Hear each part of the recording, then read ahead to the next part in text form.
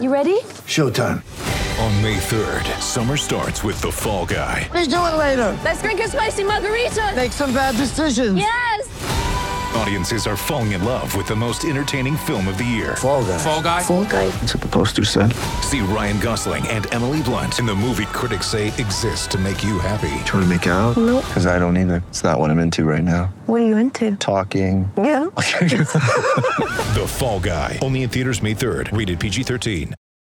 Right, welcome back to the show for Tas Racing. Join the fun this Tasmanian Summer Racing Festival. Jeevesy, how good is it? We're joined by Tom Rogers. Tom, welcome to the show. Thank you very much for having me on. No, of course. Now, Tom, first off the rank, I read that you were playing this weekend. Now I'm hearing whispers you might not be. You playing or you're not playing? Yeah, I got that email as well that I wasn't playing, but no, I've always planned on playing, and Oh, you can't are wait playing. to get out There there you with go. the lads. We've got a good crew together, and whenever Silky and Caleb Jewell come back to club cricket, it's always a good time. The boys love them to bits. Well, I'm happy to hear that you are playing because, when I heard that, I was a bit disappointed. So happy that you are playing this weekend. So good luck with that and congratulations. And Thank Bucky, you. so Silky's playing as well? Yep, Silky's playing, Caleb Jewell's playing. I think on the other side, Max Wright and Ben McDermott and Charlie Wakeham, Jared Freeman are playing. So there's a good mix amongst the in and out talent as well. Week in, week out talent. I've been given bad oil there. You have been given bad oil. We should have got Tom on earlier. I spruiked all the outs, Tom, and excellent that you've been able to, rectify that for us live, which is terrific. Mate, That's all right, mate. You must be on the hot email list. There's a few others last night too. I was on the email list, absolutely. Hey, bad result during the week in Sydney. All out 190, chasing 290. Talk us through the game, the good, the bad. Your own form was good, 4 for 60. Dan Hughes was hot, and then the batting just let the team down. Yeah, I think, I guess going from start to finish, I think we, overall, we're probably pretty happy with our bowling innings to keep them under 300 at North Sydney Oval, being quite a small ground and quite a true wicket. We probably started a little bit too full, and when we did miss with the ball, we missed a little too full and got hit down the ground with some quite easy to execute shots. We sort of reevaluated after a few overs and brought our length back and got a few rewards there, and that was a pretty good spot to be for the entire inning after that point. So we were pretty happy heading in at the innings break, and then unfortunately the batting didn't quite go the way we would have liked it to. What was the issue with the batting? A lot of starts, but some real sluggish run rates. Did the wicket change, or just some real clamps from the New South Wales bowling unit? It might have been a combination of factors. I think I like to trust the batting group that they've gone into the game prepared, and I trust their skills that they can execute. I've seen them all execute on that stage before. I guess the thing for me as a bowler that I can quickly look at is there was going to be 30 overs that were going to be extremely hard to score off, and that's Adam Zampa, Chris Green, and Sean Abbott. I think all three of those are quality bowlers, but at the moment they're coming in some pretty hot form. Zampa in the last 3 years pretty much has been in that hot form. Abbott coming off the Big Bash, I think he was able to extract some movement off any wicket that came his way in the Big Bash. So there was always going to be some tough battles there for the batting group. But yeah, some interesting outcomes. I'm sure they would have liked some more positive ones.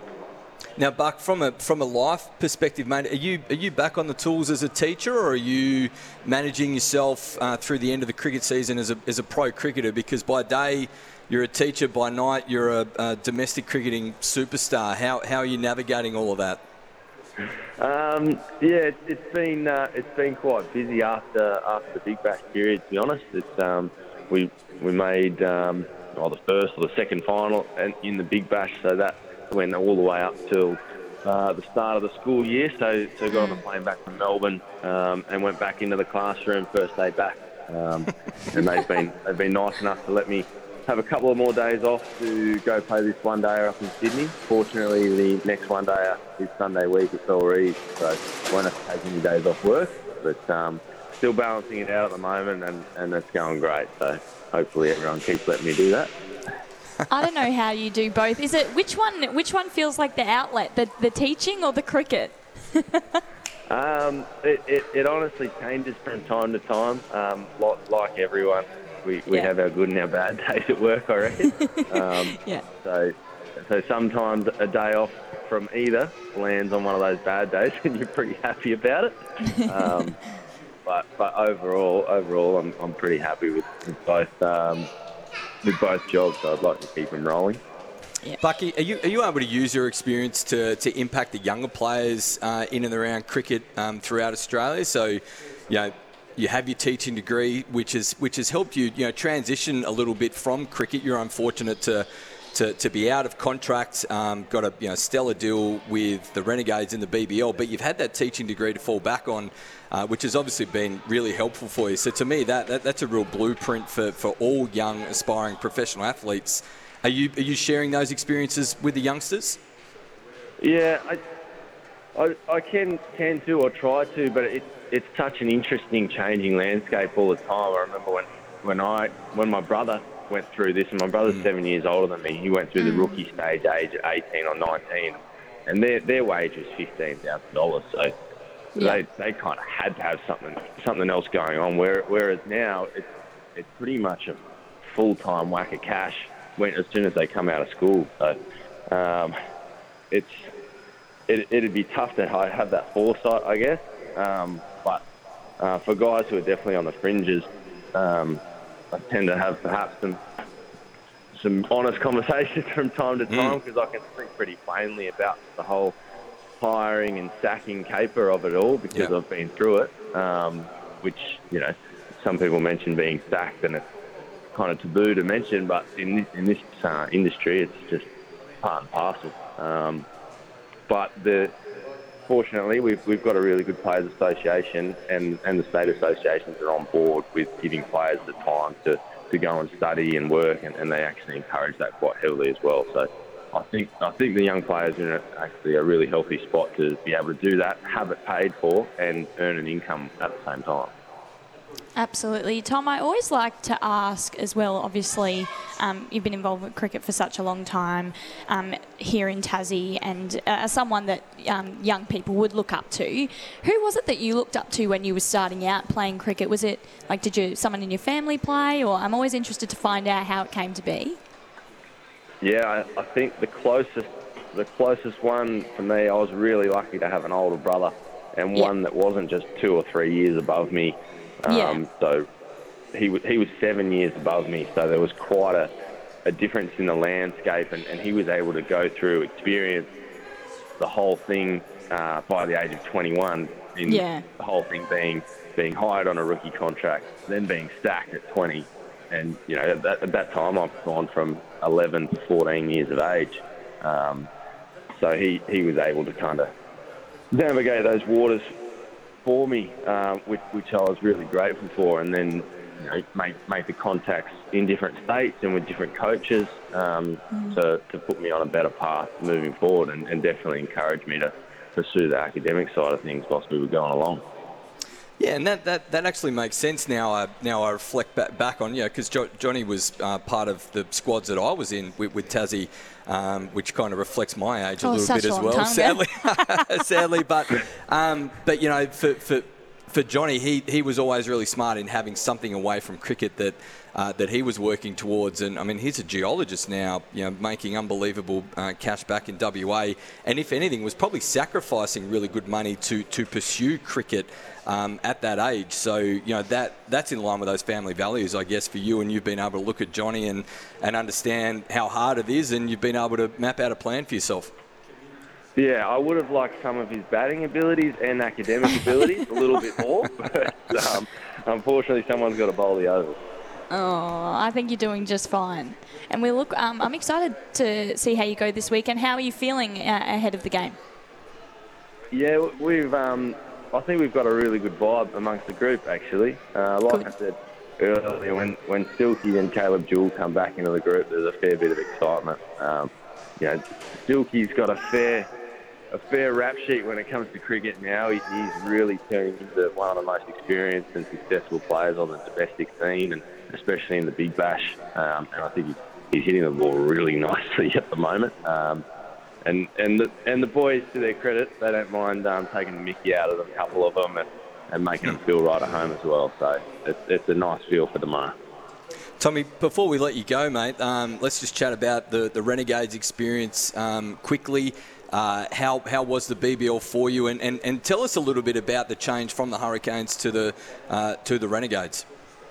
I guess overall I really enjoyed my time. I really like playing with cricketers that I haven't had a whole heap to do with before. I grew up in Canberra, moved to Sydney and then down to Tasmania, so I know guys from a couple of different states quite well, but the Victorians I haven't really played with before. So Aaron Finch, Sean Marsh, Jono Wells, Kane Richardson, for example, those were guys who I've played a lot of cricket against but haven't played with before, and I was really keen to see how they went about it. And it's quite different, actually, comparing the Renegade setup to the Hurricane setup. I think I'm fortunate as well to experience a couple of different coaches in Big Bash setups now. I've had Gary Kirsten, Adam Griffith, a little stint with the Sixers as well.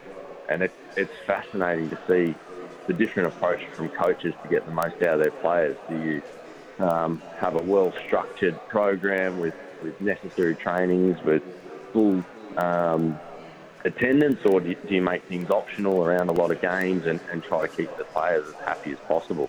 So that was pretty fascinating as well.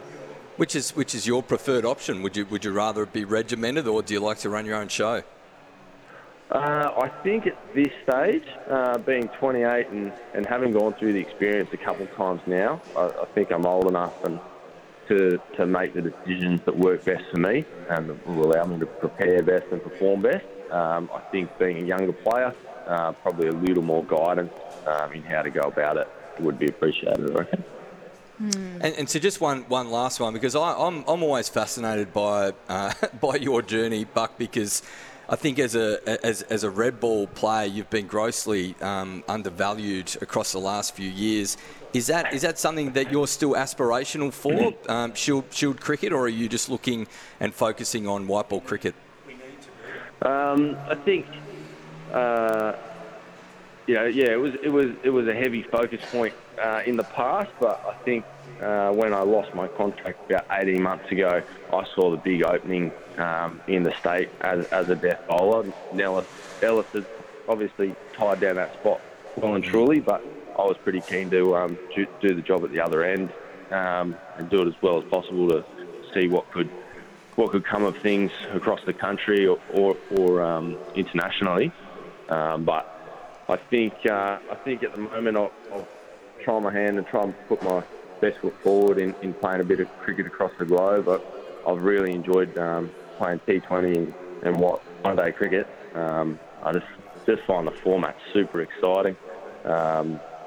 So at the moment I'm focused on that, and we'll see what happens.